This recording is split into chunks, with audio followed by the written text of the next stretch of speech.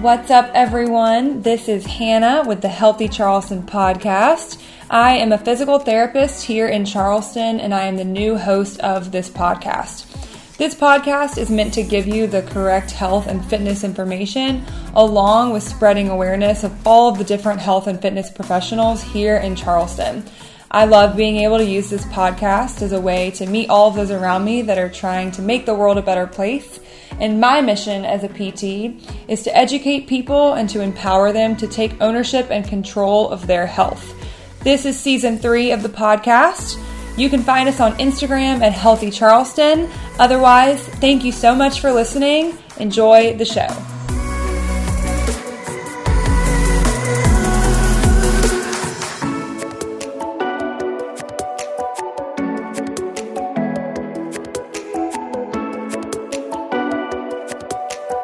Hey, you. Thanks so much for listening to the show. This podcast is sponsored by Made to Move Physical Therapy, and we believe that movement is medicine. If you have been dealing with pain that's preventing you from doing what you love, and if you're looking for a healthcare provider to help you meet your goals, then go to madetomovept.com/contact us. That 2 is the number 2. Fill out the form and reference the Healthy Charleston podcast. Listeners get 10% off their first session. I am really excited about this episode with Mary Mikowitz. She is the owner of One Life Nutrition and Wellness and the general manager of Restore Hyper Wellness in Mount Pleasant. So obviously wellness is a big part of her life. She works as a health coach, and she specifically helps those working shift work, long demanding hours, or inconsistent schedules bring in work-life balance, nutrition, improve their health, improve sleep, improve their personal lives, and learn stress management skills. So she takes me down her journey of burnout, feeling lack of purpose, feeling like she was making a living but not living it, and how she wishes she would have seen all of those signals sooner. She tells us her whole story of how she hit her breaking point and decided to prioritize health and wellness again. That story may or may not involve an angry customer throwing canned food items at her. Stay tuned for that. And I just really love her resilience and her adaptability and her view on work and deep health. In our society, work often takes up the whole pie. And this episode, I think, is really a great reminder of why we work. We work to live and not to live to work, and how to incorporate balance and wellness, and how to continually remind yourself that it's really easy for work to take up the whole pie. And how to prioritize other parts of your life and make sure that you are working to live. So she shares her advice for anyone looking to explore work-life balance, anyone looking to find more purpose, or anyone feeling like they're stuck or they don't know what they want in life. And we talk about how she incorporates wellness and balance into her relationships and her work managing a team. So I know you're going to enjoy this one. What's up, everyone? Welcome back to the Healthy Charleston podcast. Really excited for today's episode. We're talking all about wellness. You will see why, because I'm with the owner of One Life Nutrition and Wellness and the general manager of Restore Hyper Wellness in Mount Pleasant. Welcome, Mary Mikowitz. Thank you. So glad to be here. I said it right. You Yay. did. I was like, we're going to have to do this whole thing over again. Mikowitz. Love it. Thank you so much, Mary, for being on. You're very welcome. I'm glad to be here and share my story and me with you. Yes, I'm very excited to hear about your story. I would love if you could just walk me down your whole life story. Just something simple like that. Oh my goodness, something simple. Oh, well, at 54, there's quite a few years to give you. I'm from New Jersey originally, born and raised with 9 brothers and sisters, and somehow managed to get back down to some kind of stability back here in South Carolina, but it took me a long journey of 30 years in order to do so. Life is a journey, right? Life is a journey. I started out, I had a career of 30 years in retail management. I did 18 years with Home Depot, and I did 9 years as a manager for Harris Teeter grocery stores, which is how I managed to get down here to South Carolina. So then I transitioned from that into a health and wellness aspect, kind of lost child syndrome. I didn't know what to do after the empty nesters situation when the kids got grown. What was I supposed to do? I wasn't a mom. I wasn't the taxi driver anymore. I wasn't, didn't really have a place or a purpose or direction as to what I wanted to do with myself. So I just knew that I couldn't continue where I was in retail management, and I needed something different. So it took me on my journey and wound up into the health and wellness, not only coaching, but also teaching people how to invest and give back some self-love. So how did health and wellness become a part of your journey? I kind of hit a brick wall with working 60 hours a week schedules. I was doing 12-hour shifts, 6 days a week, sometimes 7, but it wasn't just a fixed schedule. So it was overnights, daytime. If someone didn't show up, I did double shifts, go home and sleep for a couple of hours and come back and do another shift. So definitely I was on this like hamster wheel of confusion and exhaustion and eating poorly and not sleeping. And I was just really, I was a non-existent parent. Somebody else raised my children because I was never home to do it. So I was trying to remember where the kids were, who took them, who picked them up. And that wasn't a quality of life. It was horrible. When I was in DC, which is where I was before I got here in Atlanta, in South Carolina. I was living in Atlanta, sorry. Healthy Atlanta. That was another one. I was in Atlanta, then DC, okay, and then here. Yes. But so when I moved to DC, that was great. As far as had gone through a life change. I kind of back up a little bit, so my story's a little convoluted. But when I was in Atlanta, I was married to the father of my children for 17 years. He was an alcoholic. We got separated and divorced, took the kids with just the clothes on our backs. How many kids? 4. Oh, wow. So I left and I said, somehow I'm going to make it. I don't know how. I don't know where I'm going to go, what I'm going to do, but this has to be better than what the kids are and I are dealing with him.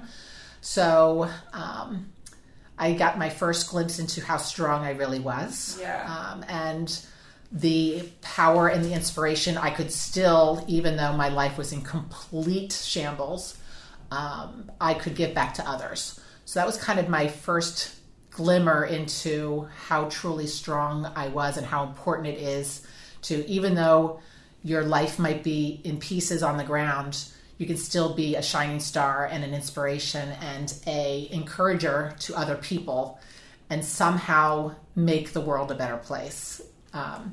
And it kind of pulled me out of my gray doldrums. I had a lot of pity party for myself during that time. And with that, helping others and inspiring them and encouraging them, I got a little bit more sunshine in my life and a little bit more sunshine, and it kind of bloomed. And that led me to a career change from Home Depot over to Harris Teeter in DC. And that DC realm was about 5 years, but quality of life, like I started out saying, was just miserable. My commute to work was about 2 hours each way, on top of a 12-hour day, and it was only 23 miles, but traffic in DC, if you've ever lived up there, it's atrocious. No matter what time of day, it's 24 hours. 4 hours of driving every day. Yeah. Just to and from work. So you're dealing on your cell phone constantly. Yeah. You're cursing. My knuckles were white. They were just permanently white because I gripped the steering wheel so hard. My vocabulary became just a slew of curse words. I had no kind of communication. I had no social life. Yeah. I was finally getting to a point where I was drinking a bottle of wine a night just to try and sleep, although you sleep horribly when you have alcohol. But when you have 4 hours of sleep. Yeah, and you have none. So sometimes I would sleep in the parking lot. That's funny. I'd sleep in the parking lot because I would have to be back at work in 3.5 hours. And I said, there's no way I can even get home and turn around. Oh my gosh. So how old are your kids at this point? Kids were like 10, 11, 12, 15. Okay. So still very dependent. Yes, very much so. But still trying to figure out, keeping the balls up in the air, keeping the circus juggling act going. That's just what we do as single parent. But kind of the life and world switched when I was in DC because I reconnected with my first boyfriend. And he and I dated when I was 13, and now I'm married to him. So 28 years later. Look at that. You never know. You never know. Pop up again. Absolutely. He's back. But with that, he was this kind of like the cream to the crop. He was kind of, I every day I thank the Lord for bringing him back into my life, because he really was that rock that was in our life that my children desperately needed.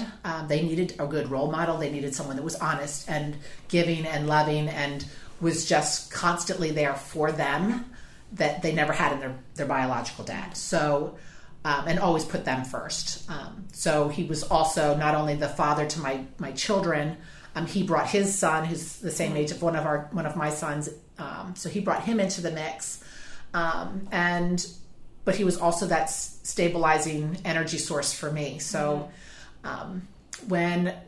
after we were living in DC for a while, and I was really stressed out, an opportunity existed, and Harris Teeter bought Piggly Wiggly's down here. And that was back in 2013. So they asked managers to please come and volunteer to transfer down to South Carolina. So I raised my hand. I said, I'm in. They didn't have to ask me twice. I'm leaving. They said, well, this was in 2013. What year? Okay. All right. So I said, heck yeah, I'm going to do that.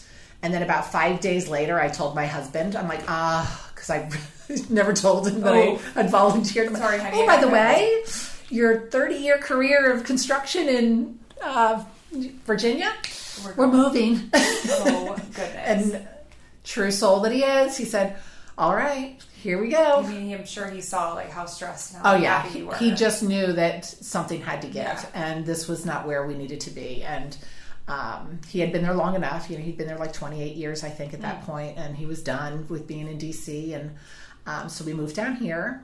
But when we moved down here, again, Harris Teeter is another 24-hour business. Oh my God, they're everywhere too. Yeah. And although I have the beach, I'm in this gorgeous place that I love. I see the dolphins every day, and I'm still 8 years later still giddy. I'm like, oh my God, dolphins! I know. Yeah. I'm so excited. But seeing the wildlife and seeing the water just surrounding me, and the ocean's always been my sanctuary. It's always been my soul replenishment. I could just sit there on the beach, and it doesn't matter if it's raining, snowing, whatever. As long as I see the waves and I hear the waves, I'm good. But when we got down here and I was still working that retail crazy schedule, I finally was at the point of saying, all right, I have got to put me back in line. I said, I live in this beautiful place. It's time for me to have a quality of life. Something, I left DC because there was no life. I have to make the most of where I'm living. So I said, I'm about to turn 50. There's no way in hell I'm going into my 50s feeling slobby, feeling low, feeling lethargic, no self-esteem, drinking way too much, not living, no social life. So there was no life balance. There was nothing. Life. Yeah, there was nothing there. And I said, there's just no way I'm going to do this. So I went back to the gym. I found at the time, I was working out with a trainer at the gym I was working out at, Amos Collins, who's now back up in Myrtle Beach, but he was down here and he was a pro MMA fighter. Oh. So not only did he tap into me, personally, he saw my pain, he saw my anguish, he saw my fragile ego, and self-esteem, and he said, we're going to fix that. So we learned boxing, we did kickboxing. He'd get out the gloves after hours or after the gym class that we would do, because I always do group workouts, and he would get those boxing gloves out and say, you need to let some go, let's go. Oh. So he really invested a whole lot of time into me after hours and on his own time, and I will never ever minimize, and I'll never forget what he did for me, because it was just amazing. But with that, he encouraged me to do a rugged maniac. I was like, all right, I've never done that before. I'm 50, or I'll be 50 soon. Sure. Okay, let's try that. And I did that. That was fabulous. I went skydiving on my 50th birthday. Wow, that's cool. I started taking these steps really far out of my comfort zone, and I did it all by myself. I drove to Atlanta. I went up on a plane, and the guy said, you're not here with anybody? I said, hell no. Here we go. Happy Let's go. I said, because why not? There's nothing going to stop me anymore. So he started that little wheel of you can do this, what's stopping you, and that positive affirmation, which just kind of blossomed and blossomed.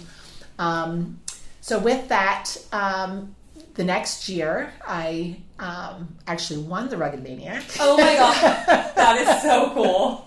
I'm like, yay! Went from like not sure what this was to winning it. So I won it, and I ran it twice that day because I wanted to run with all of my gym sisters because I wanted to give them that same experience I had had the previous year when we all did it together. So what gym were you part of? I was with Burn Boot Camp in Mount Pleasant.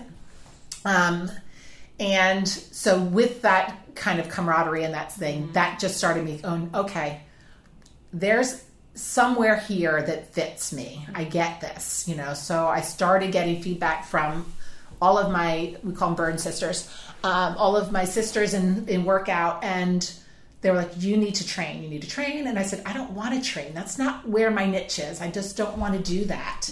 But you're right. Something in this health and wellness and this empowering, trying to help other people find their purpose was where I really wanted to be. Yeah, I definitely, that's where I thrived, and I would call people and do the same things that Amos had done for me. And that's stepping outside of my normal routine and going way above and beyond because I knew they needed that. And I was more than willing to give that to them and do that for them. So that's when I started researching what I'm going to do. What am I going to do? What am I going to do with my life at 52 years old? Here we go. What are my options? So I went back to school. I found health coaching. I said, that's my sweet spot because not only can I help people fix their life because health coaching deals with every aspect of your life. It's not just the gym. It's not just your workout. It's your eating, your sleeping, your finances, your social connections, your relationships. It's your creativity. It's your internal work. It's so like much idea of deep health. This deep health. It's finding where your deficits are and rebuilding that, refueling your gas tank. And then celebrating the places that are in great position. Understand they will wax and wane over time, but really giving them the tools so that when the ebb and flow comes of life, that when the waves come and bolt you down and you do the back flips in the water, then you're okay because you know that you have the skill sets and the knowledge and the systems to be able to pull yourself back out. So that's what I did. And that's how I started One Life Nutrition and Wellness. And I kind of went with the idea of dealing with just people in my situation, those midlifers that are kind of lost in space.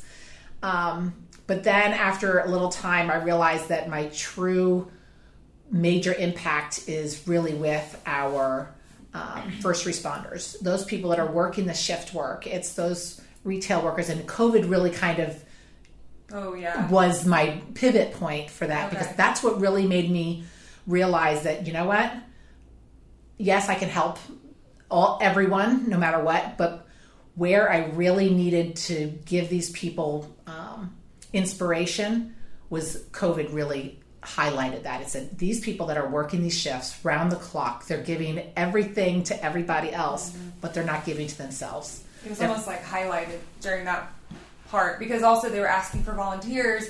We need travel nurses. We need you. That absolutely so many of those people rose to the occasion. But now they're working way more than they already did. Yeah. In these tough jobs in a tough world environment. Yeah. And I'm sure it just got a lot worse. Yeah. And when you're giving and giving and giving and giving, and you go home, and the people that you're working supposed to be working for, you're working to raise money or earn a living so that you could have a family and have a relationship. They don't have any of you. Because you're exhausted. Yeah. There's nothing left for them. There's nothing left for yourself, much less to give anybody. And usually you take your frustrations out on them. And then... Yeah, because you're comfortable. You're safe with them. You let your steam off with them. They get the worst. Yeah.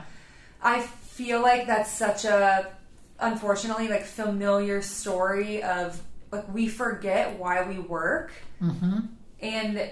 if you think about your greater why, yes, I hope that most people have a job that fulfills them, that they love, they feel like they're giving back. But often when you feel the most fulfilled in your job is when you don't feel as fulfilled at home because you're giving everything to your job. Right. and we work and we work and we work, especially in our country and in our society, and then we go home to the people that we originally were doing this for, and we have nothing to give them, and we forgot, like, oh, the whole point of working is to enjoy life, but I'm working so much that I'm forgetting about all of these other aspects. Like, that story, I think it's so common, and it resonates with me, like, I'm early in the workforce, but I can already see how work can take up the whole pie. Yes, it can. If you allow it, absolutely. Oh, yeah. And, I think it comes also with work ethic. It's just being raised in the family that I was raised in. My father was born in 1929, so he's the youngest of 13 kids. So it was the work ethic of he was raised with nothing. They didn't have anything. Great Depression was a hard bounce back. My mother was a single child and a farmer in Kentucky. So 13 versus 1? I know. So funny. So I can't ever complain to my mother, But she, between the two of them, they lived very humbly. They were raised that way, and they worked really, really hard. And so when we grew up, we didn't have what all the kids have these days. We didn't have electronics. We didn't have any of that kind of stuff. If you wanted to play, you went out in the backyard, you grabbed a stick, and you figured it out. Or you hiked, or you walked, or you kind of made up your forts and that kind of stuff. But when I would go to work, when I first started working, my dad I'd come home from, you're not going to believe my first job. My first job was raking. I lived on a lake in New Jersey. So we'd have to go down and rake the beach in the morning before people would come for swimming lessons. Yeah. Well, we had Canada geese. So I was a geese poop picker-upper. Oh, so, you can be used on DI. I might hire you. No, I will never do that again. Did enough. Did your duty. Now I really want to shoot those darn animals, but can't stand them. But yeah, so I used to pick up poop for the... I started my career in picking up poop. And then we would rake the beach, So that was what we did every morning. So I came home one day, and my dad had mentioned, and he said, he had taken some of my siblings to swimming lessons after I had come home from work. And he said, so did you do the beach rake today? I said, yeah. He said, well, why didn't you do underneath the swing set? Because he had noticed that I didn't do it on the swing set. And I said, because no one really uses the swing sets at swim team or swimming lessons. He said, you get paid to do a job. You do the job fully, or you don't do the job. He said, your boss is paying you to do a job, and you have to give it 100%. And from that day on, it stuck with me. And sure enough, when I work a 12-hour shift, it was always 13 or whatever, because I just couldn't go home. I'm just not that type of person. Once I go to work, I'm not in mom mode. I'm not in anything mode. I'm in work blinders. And if the boss says you need to be here, it was never a question. Okay. So, nowadays people start thinking questioning, do I really need to be here? Do I really need to work these crazy shifts? Can't we think this through a little differently? I'm sure we can. Is giving my all. I mean, I love the work ethic 100%, but at what point is that 150%? Or what point are you taking away from the rest of your life, when I think there's people are more comfortable with boundaries now. Some people, I'm leaving work and I'm not thinking about work. Right. I think you own a business and managing people, I don't know if the lines really ever end. I think they're always a little blurred. They're always blurred. Yeah. And there's always something to be done if you don't set never the line ending. And say, forget it. Mm-hmm. I'm not answering the phone anymore. I'm not responding to text messages. I don't care what you said on social media. I'm putting the phone away because that's what I have to do. It makes it so easy too, because you always have your phone. Right. That you could always be, in work mode or thinking about work, and it's just, we are more accessible than ever. Right. Which is great for business, but not great for your personal life. And just because we've always done it that way doesn't mean we have to do it that way anymore. Retail doesn't really probably have to chew up their associates, or their management team and make them work those crazy hours. Just because your salary doesn't mean your soul is owned, which is how a lot of big box retailers still operate. And you're replaceable. So who cares? We'll find something, we'll pay them enough, and there will be somebody else down the pike that will work. So if you don't want to, make room for somebody else that will. And I don't think we really need to, we don't have to do these huge incentive plans. We don't have to do these huge incomes just to keep and maintain people. Treat them well, give them decent hours, give them a work-life balance, respect their time off, teach them coping skills, make it a place that's fun to come to work, or at least pleasant. They're growing themselves personally, Right. They enjoy it, and it's not, I think a big difference I see in like my parents' generation is you get a job, very stable, your salary, you get really good benefits, but you work whenever they want you to. Right. And you don't really have set hours. You could be working until 7 every day. You could be working on the weekends, but your salary, you got great benefits. And a lot of times you can't even really use those benefits, you know, in the way that you were told that you can use them. And it's like, you know, at what cost? Right. Your whole life is work. Yeah. But also, I will say, like, I know a lot of people have worked really hard in those jobs, and it's allowed them to provide for their families. Right. I just think there has to be a balance of, like, being able to provide for your family and also enjoy it with your family. Right. And I think we give our all to work, and then we are zombies. Yeah. I remember when I was taking a vacation, I was doing very well financially as far as that goes, making a great living that I wasn't living. Oh, yes, exactly. When I was in DC, and I was able to, for the 2-week vacation that we had for the entire year, I said, okay, and we had this great vacation. And I remember my daughter, my youngest one, she's 21 now, but back then she must have been 13 or so. You're such a fun mom. I can just tell. I was a fun mom, but she just looked at me and said, Mommy, I wish you didn't have to work. I don't want to take these vacations. I would give up these vacations if you could just be home with me. Ooh. So I was like, all right. Something's got to give. So there's a whole bunch of little things that happen in life that kind of are your signals that say, if you're paying attention to it and you're in tune to it, sometimes you have to be smacked upside the head with a rock, but, to wake you up. But if you see the little signs, so before they're really big signs, then you can make a life, and you can make some changes, and you can improve your health, and you can improve your life and your life balance, and bring balance into your work so that you can still do the job you love. Because a lot of people that work shift work love their jobs. They are perfectly suited for their jobs, and so that they can't control that, but they can control how they bring peace and balance and self-worth and self-love into their current work situation. So some balance in the chaos. Yeah. What are some of those signals? The small signals? It could be before it becomes really bad health signals. It could be that you're irritable, you're not sleeping, your kids are saying things to you, or your spouse is saying things to you, or your significant other that is signaling that they're not happy in the way things are currently going. And it might not be that they're not happy with you. It's not that, it's that they're not happy with the arrangement of how things are working. Yeah. How you're present or not present. You might be physically there, but you're really not there.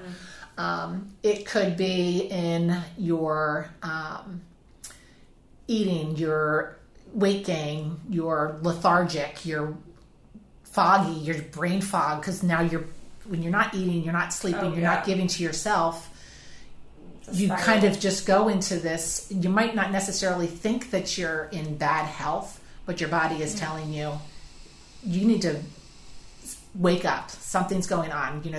All of these things that used to be normal, or I should say, what you used to be normal is not existent anymore. And you're living your life in a bubble of stress and frustration and kind of just that fog of zombie-like living.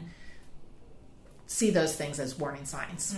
And warning signs that you can actually do something about. Yeah. I think a lot of times people think feeling that way is common. It doesn't have to be normal. A lot of people feel that way, and they're like, well, it's just work. And I'm going to wait till the weekend. Or like, eventually I'm going to retire. And then you're making a living, but you're not living it. Right. What were some of the signals that you got to tell you to make a change? There were some physical ones, and there were some mental and emotional ones. Definitely my daughter kind of, stabbing me in the gut, with that one. Thanks, kid. That was a hard one. I started seeing I was just really stressed out to the point where my patience was non-existent. I was flashing out at people. I was having those white knuckle moments. I said, I actually saw my knuckles when I was driving home and on the steering wheel. And I just said, what are you doing? What are you doing? This is not where you should be. You actually looked at, let's see these white knuckles. And I said, oh my gosh, I am gripping the steering wheel so hard. My neck is sore. My whole body. I got migraine headaches, where I used to not have migraine headaches. I said, and that would put me out. Best quality sleep I got was lying in my closet trying to recuperate from a migraine headache because my body finally said enough. You're done. Yeah. When I started, when you have this whole thing going on in your life where you're kind of living under a gray cloud or you kind of attract that, just like you attract goodness when you start putting your mindset into positive things. All of a sudden the clouds start clearing and life starts becoming better, but you do the same in reverse. So when you live in the black cloud, you attract black cloud and you attract that to you in the negative side. I was about to tell you before we started actually the podcast that was one of my breaking moments of realization, like you have to change, was I had a customer in Northern Virginia, and we happened to be out of ginger snaps. And, I don't know why we were out of ginger snaps. How dare you? I couldn't tell you why. We only carried like Christmas 400,000 items in the store. Who the heck knows? But the ginger snaps weren't there. So I got called up because the customer went like off the chain, kind of crazy. So they were white knuckled too. They were white knuckled too. And so I come up there, and the person behind the poor customer service clerk behind the counter was like waving at me, like, "Stop, Mary, stop." Crazy, trying to give me signals like he's losing it, trying to give me some kind of, warning. So I go up there and I was asking me what's going on. And he starts slamming on the counter of, how could you be out of ginger snaps? I watch Jeopardy every day at 7 o'clock. I have to have my ginger snaps. How dare you have it? And he had the green shopping baskets that are common in Harris Teeter's. And he had a bunch of food in there. So he starts throwing cans of green beans at me. Everything he had there, his produce. He had a bottle of soda, 2-liter bottle of soda. He threw that at me. He was throwing. Literally, he was like 5 feet away from me, throwing them at me. So I'm backing up and I'm telling the comment, call 911. For sure. I said, this guy has lost it. But, you can't control crazy. You just kind of want to decompress the situation. But at that moment, I went into this death calm where I was just like, no amount of money is worth my self-worth right now. This man is throwing stuff at me. Green beans. And he hit me in the head. So, with one of the cans, and the EMS had to come and because I had a little cut in my head, but it was crazy. But so the man, just so everyone knows, that the guy got arrested for assault. We're good. Just on his aside. He's not on the streets. But he's not out on the streets. Well, he probably back is very quickly. Hopefully they never run out of ginger snaps ever again. Yeah. So that he can watch his Jeopardy at 7 o'clock. But it was that death calm that kind of was like, okay, this is where your life is. Do you really want to continue here? It's like an out-of-body experience. It was. Like, you're in shock. You're getting green beans thrown at you. And then you're looking at yourself like, I'm getting green beans thrown at me. How did is it Shrek? Where it's like, you're probably wondering how I got here. It zooms out, and you're just standing there in a Harris Teeter on a Tuesday afternoon, and someone's throwing green beans at you. And I imagine you just had this oh, wait. I don't have to do this anymore. Right. I said, I won't do this anymore. This is crazy. And, I could kind of out of body. And I said, if I was a customer looking at this scene unfolding in front of me, I would be scared, but also how dare someone treat her like that? Treat anyone like that. Yeah. And I said, no one should be subject. I said, how embarrassing. I have to go home and tell my kids what happened to me today. What did they say? Of course, we tell a joke. We laugh at it now because, that's kind of our... It's so absurd. Right. But it's our little shtick. We are a very sarcastic family. We make fun of each other and we tease each other and then we giggle about it and we needle each other. We don't ever let anyone forget anything. Great. So, but it's fun. Now we laugh at it, but I don't ever want someone to feel like they have no way out or no coping skills for that situation, because you don't have to live like that. Well, and that's what, like, throughout your whole story, what I really hear a lot of is resilience and being able to adapt. And so, like, you had already gone through possibly one of the hardest things to go through, like separating, divorce, taking your 4 kids, moving somewhere else, completely relocating your life. At that point, you're like, you know what, I can do anything. If I can do that, then I don't have to get hit by green beans. Yeah.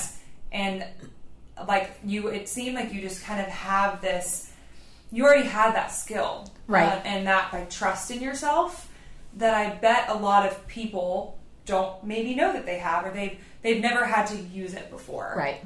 And it takes a traumatic experience, and trauma is going to be different for every single person, or what they feel is their, ultimate boulder that has knocked them down.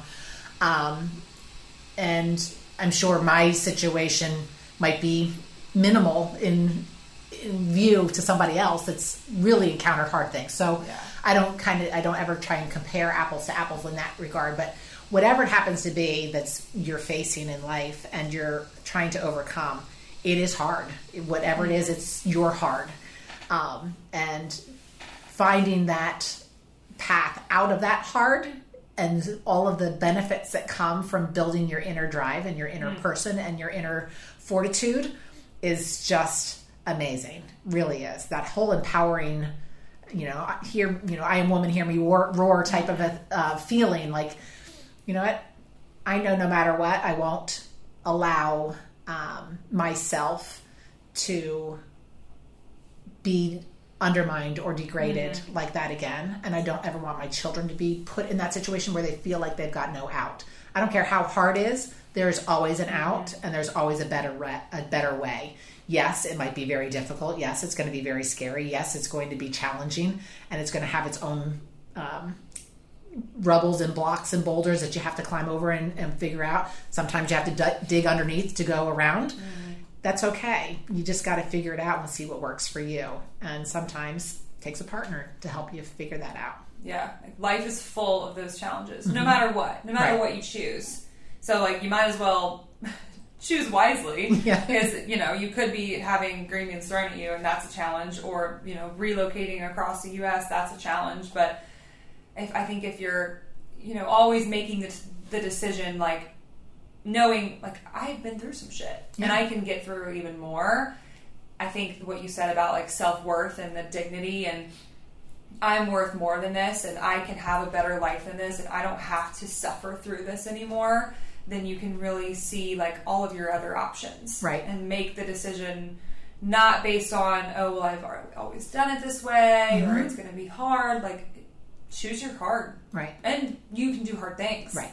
I think that's such an empowering message. And it's it's also in a world of social media and the pressures that social media puts on people to conform to whatever is acceptable in their little circle of the world.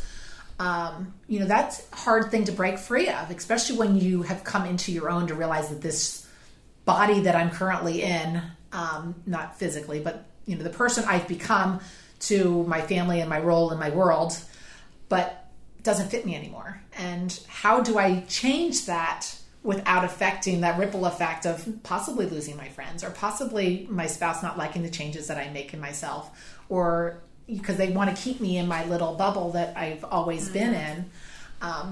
So those things are hard steps to take.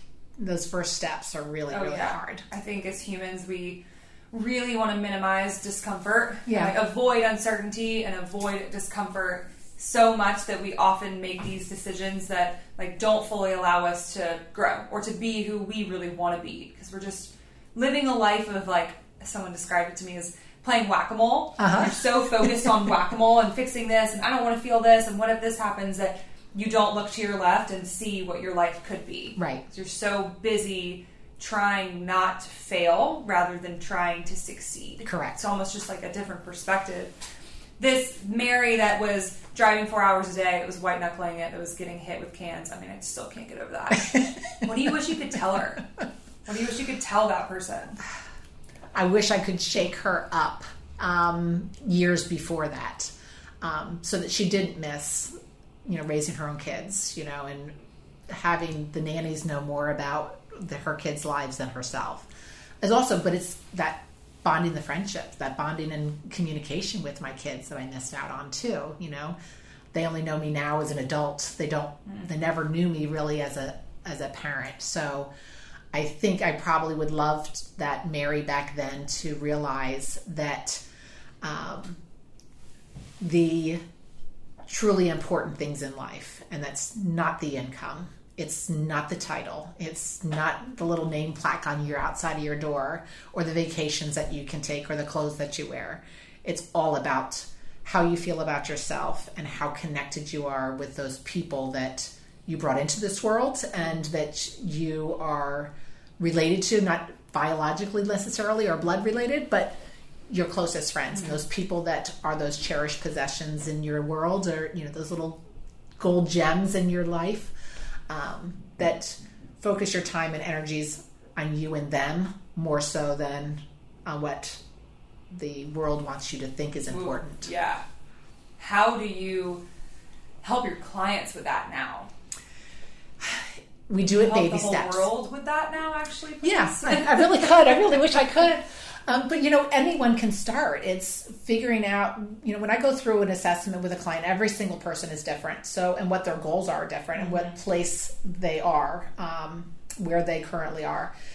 They might come to me thinking that they want to improve something simple like, well, I'm coming to you because I want to learn how to lose weight. Well, that's not really a good enough goal, because that's not going to be sustainable. You are not going to stick with anything if that's your goal. Because what is it that weight that you are putting the character or putting the name of weight on? How is that really making your life better? Let's talk about that. What's the real why? So we spend a lot of time in the beginning kind of peeling back the onion, and we're always crying at the end. Oh, always, because that's when we really get to the real root. Because you care. Right. Yeah. What's really going on? And then we kind of, depending on what box it falls into, whether it's in the social bracket or it's the family bracket or the relationships or finances or health, whatever part of life that's out of whack and out of balance, we just start focusing on that, and we start crafting a plan and partnership as far as, okay, this is the goal, this is what you really want, now let's reverse engineer it, let's figure out what we can do. Now we learn coping mechanisms for stress if that's part of the plan, or we learn about how to choose things wiser in the grocery store. A lot of times I'll teach people that are trying to eat healthier how to read a nutrition label. Basics. It's all basics. That what is this polysorbate 40, or what are all these things? Why are you eating that? Think about it. Instead of just eating to eat or running through a drive-through, which are fine in and of themselves, but not every day.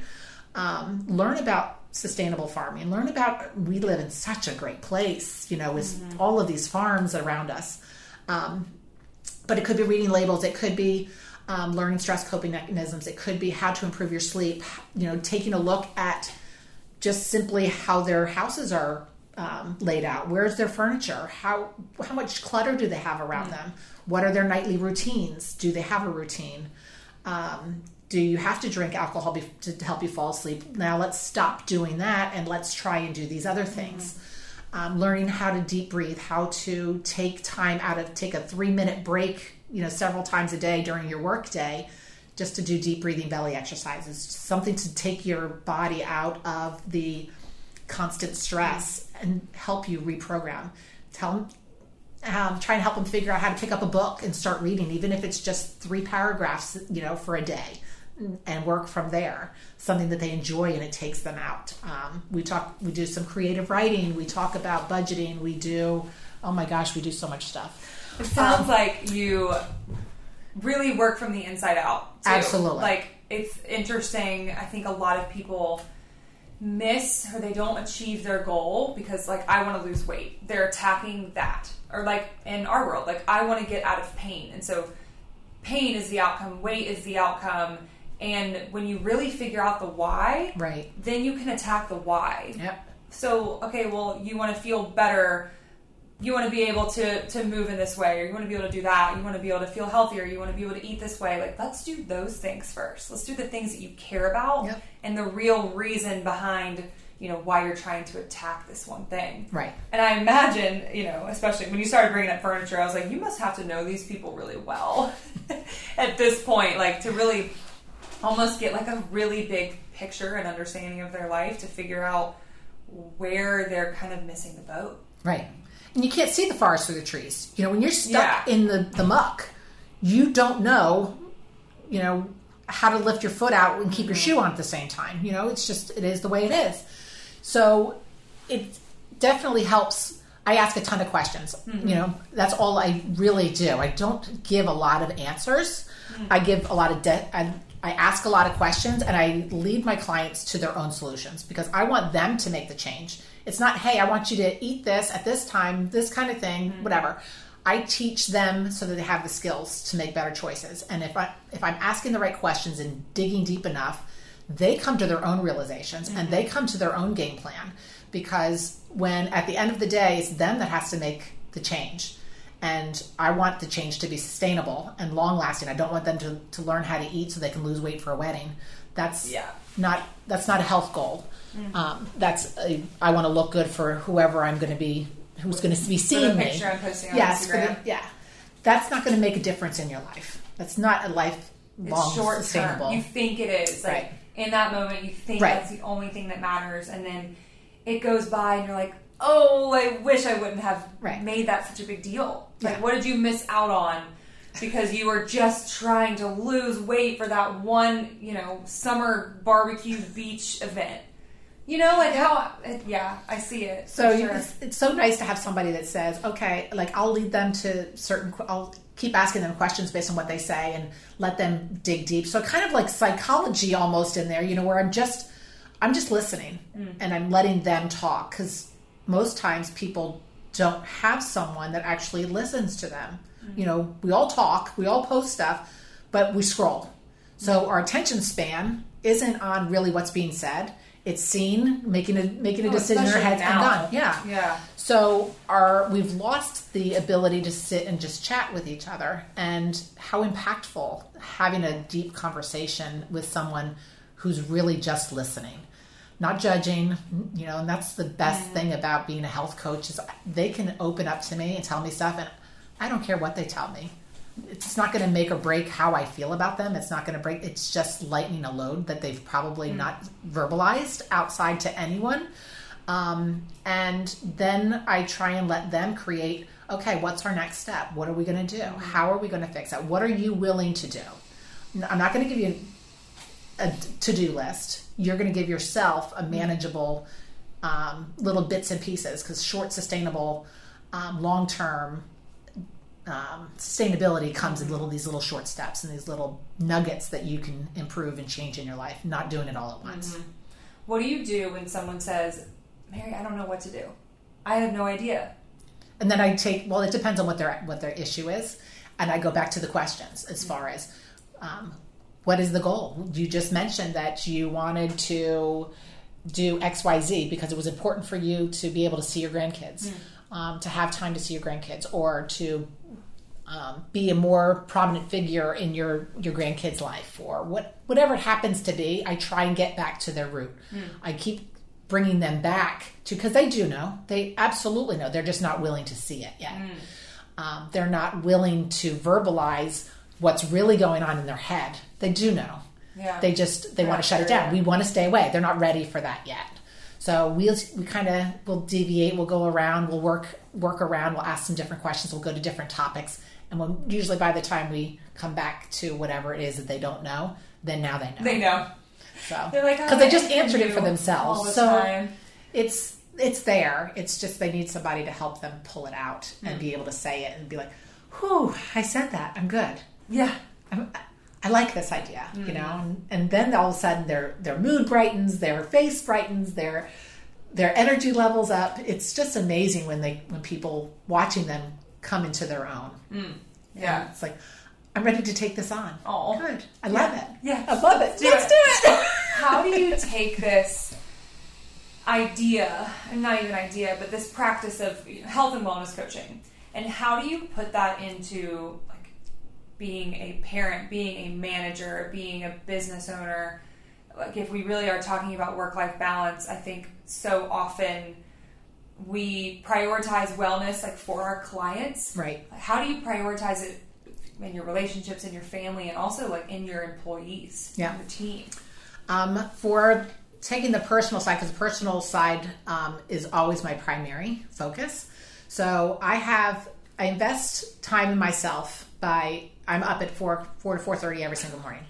And that's my time. I can quiet, I can do my mantras, I can do my breath work, I can do my mindset. I have to set my mindset from the minute I wake up. Because I'm just innately kind of a pessimist.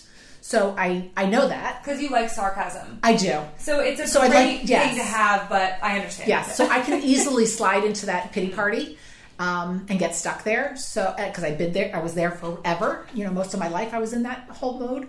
But so I know that. So I set my day with positive affirmations, with mantras, with my breath work, and that's just my quiet time. I have my cup of coffee. There's no lights on in the house. The dogs are snoring. I'm good. No, we have dogs too. What kind of dogs? I have a mutt. She's a rescue. She's great. She's this wiry she's definitely part terrier. She's the smartest dog ever. She's great. And then I have an English bulldog who keeps us all awake all night long because he's just a big story. I love. That's great. God, he's so great. And the drool is gross. And we have a boxer. Don't ever come over to my house if you expect to have clean floors because they won't ever exist in my house. It just doesn't happen. Not one of my priorities. There you go. But so for myself, I'm up 4:30 every morning. I'm working out at 6 in the morning every morning, and then my day starts. I have set meetings. I have a set time, and it's actually on my computer, my calendar, that's blocked off, that it's my time to call my kids. So I have 3 days a week that I have blocked off that all my kids know I'm calling. So on different days, that I get different kids on different days. I just want to take a moment, you're scheduling it. Oh, absolutely. Because I think so many people think, once you schedule it, it becomes work. But I think what we're trying to do here is prioritize our personal lives the way that we prioritize and schedule and organize our work lives. So heck yes, it's on the Google Calendar. Yeah, it is. I have to. You have to make space for it. You have something on the schedule because it shows importance. Yes. If you don't schedule your family, they become unimportant, or they become less important and less valued, and you don't have the time. You run out of time because if it's not on the calendar, somehow it doesn't. Yeah, something else is going to happen. So yes, I have it on the calendar, and I schedule with my kids, and we have scheduled time because they're not. Only one lives with me still. The rest are all out of the house. So I make time to have those. I also have on the calendar, we have date night 3 times a week, my husband and I. So even if I have to work and I'm working at Restore in my manager role, he'll come over. That's when I take a lunch break or dinner break, and we'll eat locally or whatever it happens to be. And that's our time together. So I make sure that he's always there, and it has a time slot because he works, he's a contractor, so he doesn't work weekends for, but he's more consistent where mine is not as much. So, because I work when my clients need them, because I do have clients that are international. So sometimes my call with them is 8:00 at night. So it all kind of depends. But so I put my family on the schedule 100%. They're always there. So I see my kids and talk to my kids more than I've ever had any kind of relationship. On Sunday mornings, I know some people are going to probably not like this, but I don't go to church. I'm not one of these, but You're allowed to say that. But my spirituality is kayaking on Shem Creek. So I drop in, I go to Simmons, and I drop the kayak in, and it's just me, the dolphins, the pelicans, and the water. The sunrise coming up, I do first thing in the morning. That's my aha moment. So that's where I'm able to tap into my spirituality side, so that I can be thankful for all the things I do. And that's kind of what I do. I kind of go through a thankful thing as I'm paddling, where I really focus on who came into my life that week. How was I able to impact them? How did they impact me? And did I express to them how grateful I was for the impact they made on me? And then if I didn't, I go back and make sure I thank them. And it could be a personal note. It could be, and I do handwritten notes to everybody. I love it. So I'll put something personal I'll do a text, I'll do a phone call, I'll do a handwritten note, just making sure that person knows that they impacted me and made a difference in my life, because I always just want to be grateful for the impact that people are adding to me.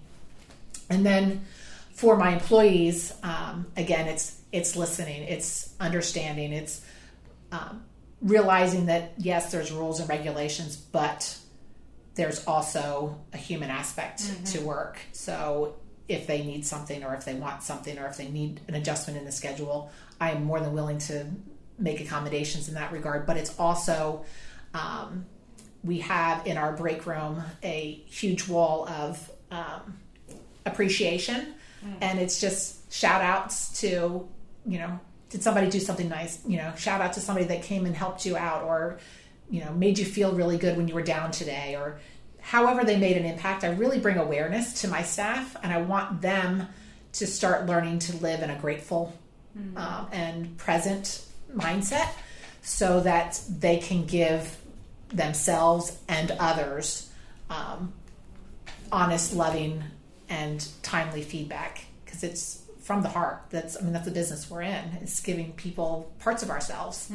But I want them to also get recognition and feel like they're being not only appreciated by the one person that they interacted, but from everybody else that by sharing that and knowing it. And we also do things as a team. I think every single month it's really important for my team to do something together, and we do that. So like we'll close the store, take a day off. We did bowling. We're doing a catamaran trip. Fun. Yeah. Where we have plans on doing axe throwing one night at that axe throwing place that's in town. We did what's it called when you go to the locked rooms? Oh, escape room. Escape room. Yeah, thank you. Sorry, age is hitting me there. But yeah, we try and do something fun so that we're connecting on a social aspect, and it's not just a work, because we rely on each other so much. It's nice to be us. It's always nice to not be your title. It's just to be a human being. Yeah, I think that's where work is changing so much, is that it used to be you must show up as a professional, and between these hours you are this person. And I think what we've seen and realized is that you're just a human, and you're a human coming to work. But as we're trying to make work still a part of the pie, but not impeding on the other pieces of the pie, we have to accept that people are coming into work with personal shit. Yep. People have struggles. People have things that are going really well. And I think there's this idea that you have to separate the personal, and you have to be professional, and you have to be the boss, and then at 6 p.m. you get to be friends. And it's like, that's not how humans work anymore. And I feel like, I don't know if it was COVID or what, but it just feels like that's changing. Thank God it's changing, because it needed to. You know, I don't know if it's Sweden or Holland or whatever, Finland maybe, they have this quality of life that is just absolutely amazing, and all of these reports that come out each year that talk about where do people, the residents feel like is the best place to live, and they're always at the top. And what is it, Sweden, Finland? It's either Sweden or Finland, I believe. I have a friend that lives in Finland. And they have they even change it to where it's 4-day work weeks. Yeah. It's, no one works. You're not allowed to take any phone calls or business calls or emails after a certain time. It's just, they have forced the employers to allow their employees to have a balance. And by forcing the business owners to not go for the money all the time, and realize that, you're going to get more money if your people are happier. And more life enjoyment. Yeah. If the only outcome, if the only target is money, well then, America's not doing great, but you know what I mean? Wait, we're still not doing great. But if that's the only measure of success, then oftentimes people see, okay, more work, new clients, more this, more that, rather than more enjoyment, more satisfaction, more relationships. And it's funny that we talk about balance when how many hours of our lives are spent on work versus, you go home at 5 or 6 or sometimes later than that, and you're sleeping and eating. If we really are bringing in balance, we got to work less. Yeah. But at least in these countries, maybe Sweden and Finland, they're doing it across the board. Right. I think it's really hard to make those decisions in our country because no one else is doing it. Right. Or at least we don't. There are some companies now starting to do it. So it's like we're not all like collectively accepting, okay, we're going to all lower this amount. It's like, oh, if you lower that amount, then now you're in a deficit. Right. Now you're the one doing something wrong, and you're going to suffer, and then you won't make as much money because we're still hustling over here. Right. There's this hustle culture, which like I love the hustle because I love the work ethic and working hard and, you know, earning it. But then, does that ever end? No, it won't ever end. And the minute you fall off the wagon, guess what? There's somebody right there to pick up the slack and replace you. So yeah, it's not. I don't think it's ever going to change. So we have to create it ourselves. We have to figure out, you know, even though you had mentioned a few minutes ago about, you know, you're working all of these hours, but what's your life balance? You know, helping those people that have to work because that's what their job entitles them to, you know, working the 60 plus hours a week or the shift work, finding those little nuggets of time that they can rearrange what is typically done off duty or when, when they're not working or with their home. I have something in my throat. You're fine. You need some cold brew? Yeah, I need some cold brew. That'll help. I'm going to try and talk, but I don't know if it'll work. Those nuggets of time where you can do your shopping online while you're, for example, I'm going to take a police officer I was working with. He did the overnight shifts and he's sitting in his car a lot. And he says, I'm just sitting there. I'm like, so he's eating, you know, garbage food that nothing's open. So he's takeout or, you know, he doesn't ever bring his lunch because he's like, it's just sitting in my car. I don't have a refrigerator to keep it in. Yeah. So I have to get it on while I'm out and there's nothing open. So this is what I eat. But he says, you know, when I go home, I don't have any time for the kids. The wife's on my, I'm supposed on my ass. Yeah. We know. Sorry, I'm cursing. You're fine. And I can't do it. You know, I just don't, what do they want from me? I don't have the time when I'm home. I'm like, all right, well, let's talk about this. What downtime do you have where you're not necessarily impacting your job performance, but you're using that time? Why don't you order food on Amazon? Do the Instacart thing so that, you know, the groceries get delivered when somebody's home. You don't have to be the one that does the grocery shopping, but you can help out the person who usually does the grocery shopping and do it online. You're looking at your kids' things if they have some kind of online thing that they're doing. You know, now a lot of schools have online portals where the kids have homework and that kind of stuff. So he logged into his kids' online school portal and he was like, I can actually check their work and check their thing, and then I can have comments for them for when they wake up. I can send them a little email or a little text message, and that they know that he cared. He looked. To them, it makes a difference because Dad looked at, you know, Dad cared enough to go in. That's how they read it. There's things that you can do with your schedule during those downtimes that can free up what has always been perceived as things that you have to do off at home. Yeah. So finding those little opportunities, and I think it helps if you write down, and this is really eye-opening little to-do thing, but you write down every single thing that you have to do, both work-related and like what your day is work-related. And I know the shift workers that I work with, there's never a consistent day. They don't know what's about to happen. They don't know what's going to happen in their lives. But they do have tasks that they have to do during their daytime, during their shift. And then there's also those things that have to happen at night or happen when they're off duty and home that their family expects them to do. And then it's analyzing, what do I really have to do myself today? Yeah. And what can I pawn off? What doesn't have to happen? What can we possibly service out? Or what can we just eliminate? Or can we move any of these home tasks into the day, into your work time zones, without impacting your job or your job security? But get done during those bits of downtime so that when you go home, that's free time. So now you can sleep a little longer, or you can eat a meal with your family and actually be present and communicate with them. Can you take your lunch time your lunch break, because when you work retail, everything is lunch, and it's never at a normal hour.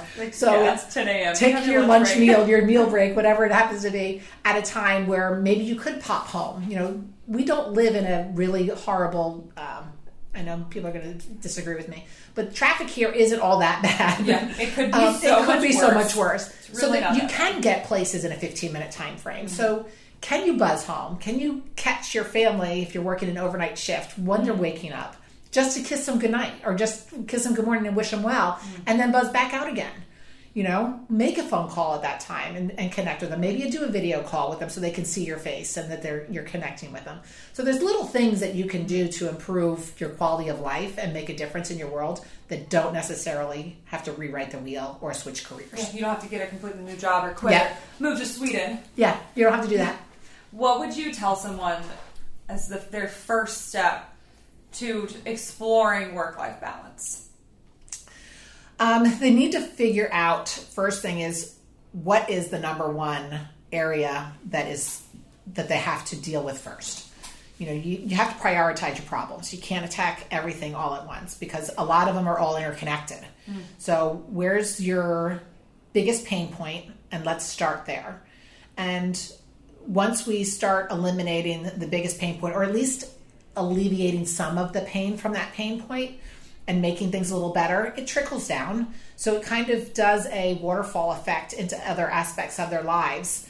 Sometimes intentionally, sometimes not. Sometimes they'll come back and they'll say, hey, I changed that, but guess what was the result that came out of it, some other aspect of their life. Yeah. So that one little change, or that starting at that first pain point is, and it's identifying, might not be what you really think it is. So we typically will have a nice long discussion that first time, and we're just getting to know each other. We're just kind of talking, but I can usually hear bits of themes that keep resonating, keep coming up in their dialogue. I'm like, let's talk about that a little bit more, and let's go into that, and let's see where that takes us. We kind of go down rabbit holes, and it might take a couple of calls before we actually figure out the first thing that we're going to tackle, because they might not know what it is, and they might not realize. They think they might want to start with XYZ, but we need to actually start with ABC, and to get there. So that's something that is kind of an internal, if they want to first start before anything else, it's write down, a simple exercise would be write down what is really great in your life, kind of doing like an assessment of what's really great in your life and what really sucks.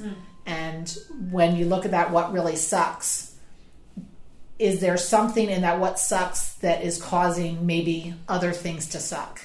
So you might have one aspect of your life that is the point that is causing the ripple effect in other aspects of suckiness in your particular situation. Just assess your life. Yeah. First step. It's just a simple little life assessment. Yeah, But it's, just kind of like when you're a little kid and you're dating, you check your box. Do you like me? Yes or no? Yeah. What do you like about him? What are your likes or what are your dislikes? Yeah. What are things, because this is a person, like, especially if you're dating or you want to marry, can you live with the really crap list? Are they the deal breakers, or are they just personality conflicts that you're like, okay, I can roll with that. I can handle that. He can go out with his friends and do that thing, and I can do this here. Or that's a trait that is not going to work for me long term. Yeah, we don't often spend time thinking about our lives. I think we just kind of go through motions. Yeah, and we take steps, we make changes, but how often do we really get to zoom out and think, like, what do I want in life? Like, what is it that I want? I think that's like probably, to me, the most overwhelming is figuring out how you want to show up, like almost figuring out that deeper vision, mission, value, and then, because once you have that, like, you can start to make decisions and actions based on that. And I see, like, talking to you, it seems like you have a lot of it figured out. Like, it seems like you have thought about it a lot. So I've definitely thought about it a lot. I'm a constant work in progress, because, as we grow and we experience things, we change, because things make an impact on our lives and how we see things. And what we think we can tolerate might not necessarily be tolerable anymore. So, as you change, you're like, that doesn't fit me anymore. I got to move on. But I'm much easier now to be able to pivot and make those adjustments. And I'm not as fearful of them as I used to be. I'm much more confident in what I do and how I live my life. And it fits me 100%. But when it doesn't, I make the adjustments. It's time to move on. Yeah. What has helped you figure out this bigger mission, vision of your life? How did you get there? Help! Help! It's just, I think it was just when you're so far down and you're so sad, and well, for me it was anyway. And I realized that there was no me. I was just a shell. I really was just a body, but I wasn't giving anything. I wasn't getting anything. I wasn't allowing myself to receive anything. And I really didn't feel worthy enough to feel like I had anything to give or receive. So even though when I stepped out on my own with the kids, I knew that what I was doing there was really for their protection. So I really wasn't doing it for me, although it was the best thing for me. That wasn't my motivation. I just knew that, as any mother will do, that you will protect your kids and you will do whatever you have to for them.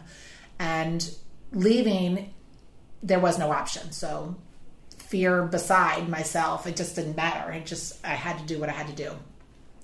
But as that, as life kind of stabilized, as that, thing healed itself, all of the other things needed attention and needed work.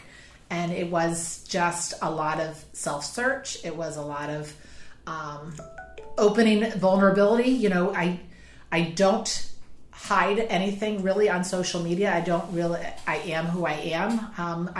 I stay away from social media when things are hard because I don't want to put something out there that's a false narrative, and I don't want to be come across as living a life that I'm not. So, and some people don't handle negativity very well or vulnerability.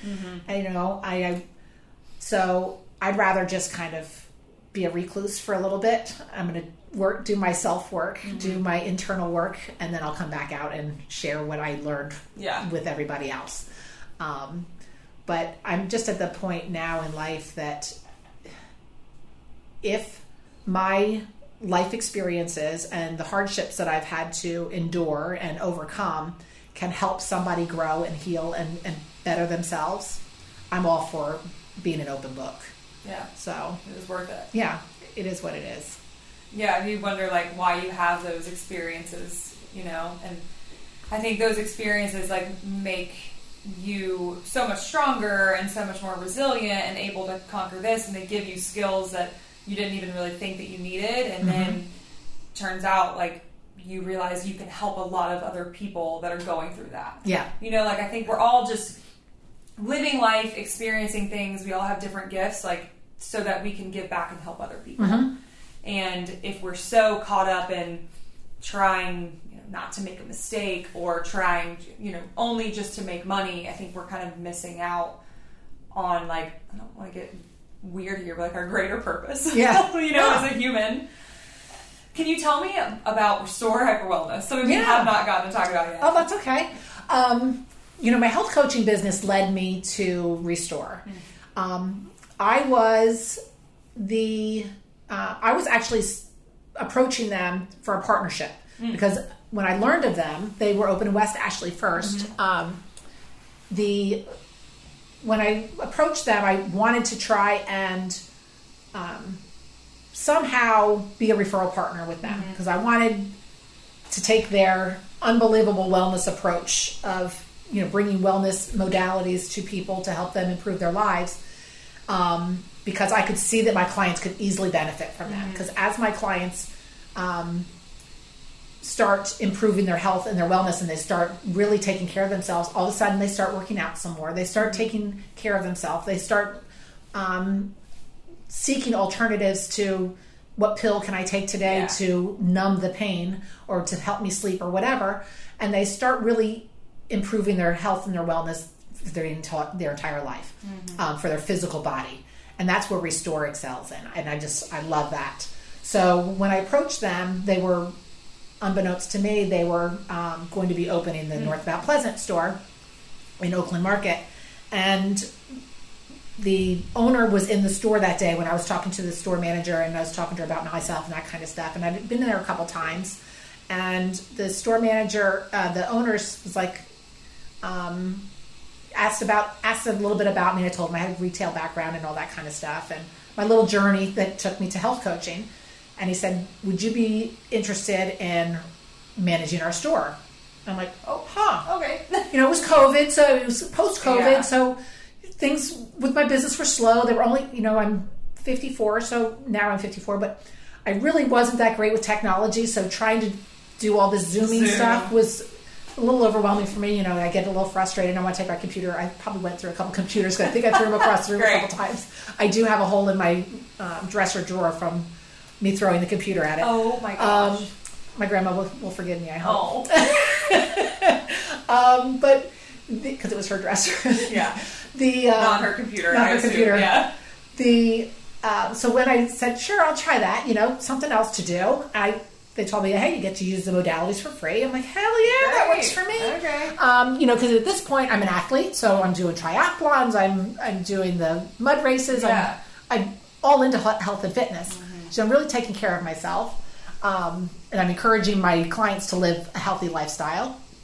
And, the whole philosophy or the mission for Restore is to try and help people. Their tagline is do more. Mm-hmm. So it's, what can you improve in your life so that you can do more, whatever that happens to be, whether it's walking around the block where you've never been able to do that before, or getting down on the floor because your hips don't hurt anymore, or your knees don't hurt anymore, to play with the kids or take care of them or pick them up in the air, or not get out of bed and feel aching pain and that kind of stuff, or to just look younger, feel younger, and have more energy. So I said, sure, I'll do that. It's a whole new, I'm always willing to try something new. And little did I know what I was taking on. But because working for retail in the past, I was just working for retail. I'd come in, I'd do my job and leave. Well, this company doesn't have a presence here, so no one knows what Restore does. Okay. So I was responsible for all of the grassroots marketing. Yeah. And again, no tech savvy, so I'm like, Instagram, social media. I'm like, oh my God, I suck at this. I don't know anything. But what I really loved, thankfully they hired a girl as my assistant manager who just graduated from the Citadel. And Melanie? Yes, yeah. God love her. I miss her. Melanie, if you listen to this podcast, I miss you so much. Melanie has since moved on to, she's just left for California to finish her fifth year of college and playing her last year of soccer out in UC Barbara in California. But so she handled all the social media, but I got to do an aspect that I had never really done. I did it a little bit for my business, but it was all networking, meeting all the other business owners, researching them, trying to build those partnerships, and then trying to weave a fabric of Restore into the community, into the wellness space, which was so much fun. And I've met so many people. That's how I met you guys. But so with Restore, I get to take, and I kind of created the store to be however I wanted to. The owners are in Hilton Head and in Chicago. Oh, that's cool. Yeah. So they were just like, they trust me to run the store and set it up. So I wanted to start it with the idea of making it different. I didn't want Restore, my studio, to be a service-based business, although it is. But I wanted it to be a wellness-driven service. So when they come in, when any client comes in, first thing we talk about is, what is your health goal? What brought you into this store? So I'm kind of doing my health coaching anyway. So it really fits me to a T. And I'm teaching my staff all of this stuff too, which is really fun to watch them like, oh, that's some good psychology there. But it's all we're doing is caring enough and showing our clients that we care about their health as much as they do. So we're on the journey with them. So we're kind of like a doctor's office in that regard. Like, yes, schedule an appointment. Don't just drop in and say, hey, although we can do that. But we want you to come in with a wellness plan. So we craft a wellness plan. We get to know them. We tell them about the modalities that suit them. If they want to inquire about one of the other modalities down the road, that's fine. Let's not get down, but let's not go down there because that's too much for you to take on. I don't want you to come in and do a shotgun approach because you're not going to get the benefit for it. And then you're going to think it's all hogwash and malarkey and nothing works. Well, it's because you didn't do the modalities in the sequence that makes a difference in your life. So when the client comes in, we go through an intake form. We ask them some questions about their health goals. We start talking to them. Normally, by the end of the day, they've opened up and have shared way more than we ever would have dreamed, which is great because they're the people that are ready for change. So then we kind of craft a wellness plan for them. We say, okay, because you want, let's just say, to relieve the pain, we want you to be in cryotherapy at least for the first week, 4 days. And I want you to do that 4 days in a row. I don't want you to do anything else, but I want you to do cryotherapy. That's the number one anti-inflammatory, biggest bang for our buck, instant. You're going to feel great when you walk out. You got the endorphin high, you got the adrenaline rush, but you're doing so much good for your body internally that it's going to help you. Then from there, we're going to back on. So we create this plan for the first month of how to use the services, how they're intended. Really tailor it to them. Correct. And then we follow up. How you doing? It's been a week. Yes, we've seen you every day. How you feeling? Or no, we haven't seen you in here. Remember, this is what you wanted.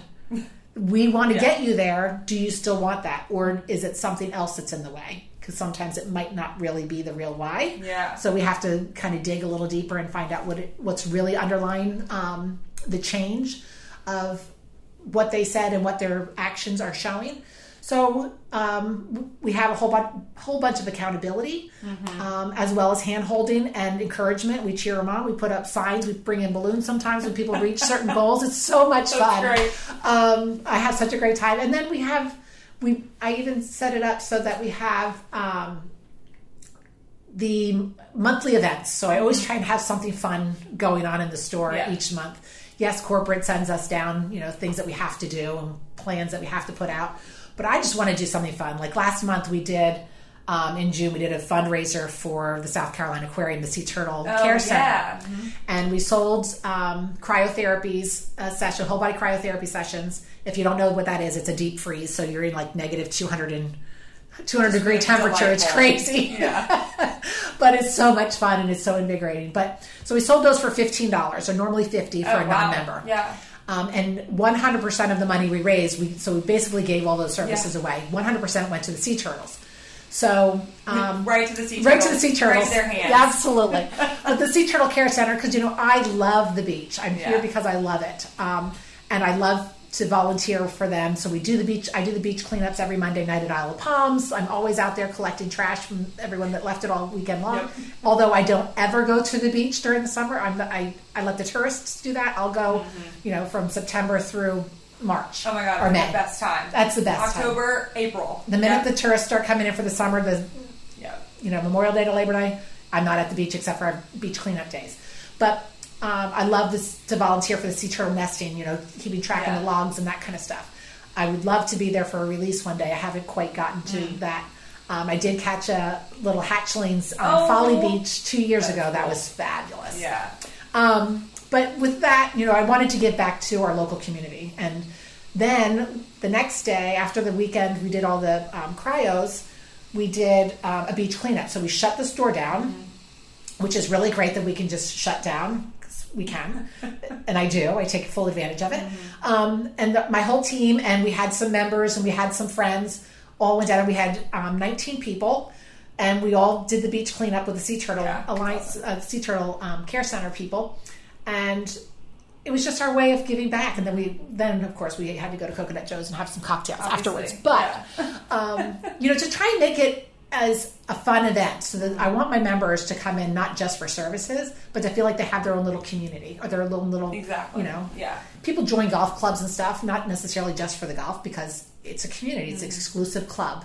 And I want them to feel like these are their friends. They all have the same kinds of health they got the same open-mindedness, considering health. Surrounded by people with the same goals. Right, that want to make their life better. And when you have that and they come together and they start talking, then these people then cheer each other on. They engage with each other, and it builds and builds and builds. And then they start trying more modalities. They try and increase their health in different ways. Hey, what are they doing over there? Why are they doing that? What's the benefits of that? So it really does, although it sucks a lot of my time being the manager and not just an associate working there, the goal of what the company does as far as helping people and my health coaching business really are hand in hand. So it really is a very tightly woven kind of life journey I'm on there. Yeah. So I don't know how long I'll be it, how long I'll do it, because eventually the hours are going to. I'm going to say enough. But I really love what I do, and I love helping people. I love the services there. I love the members and the guests that come in every day.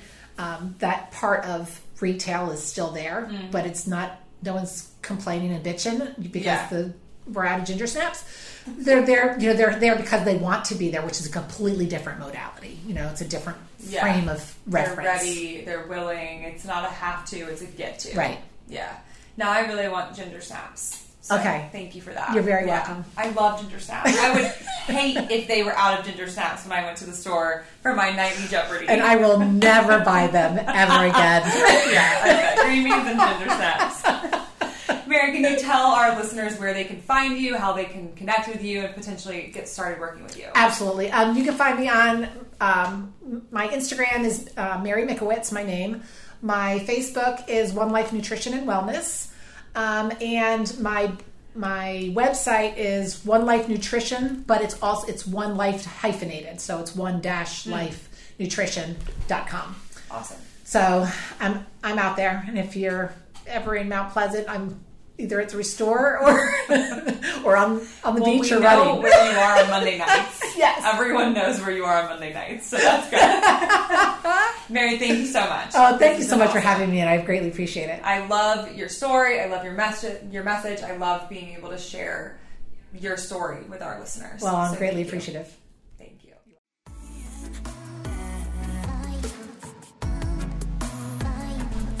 Thank you so much for joining us, everyone. We hope you enjoyed this episode. Head on over to Instagram, find us at Healthy Charleston, leave us a review on iTunes. If you ever have any topics you want us to talk about or guests you want to bring on, feel free to DM us. Otherwise, thanks again.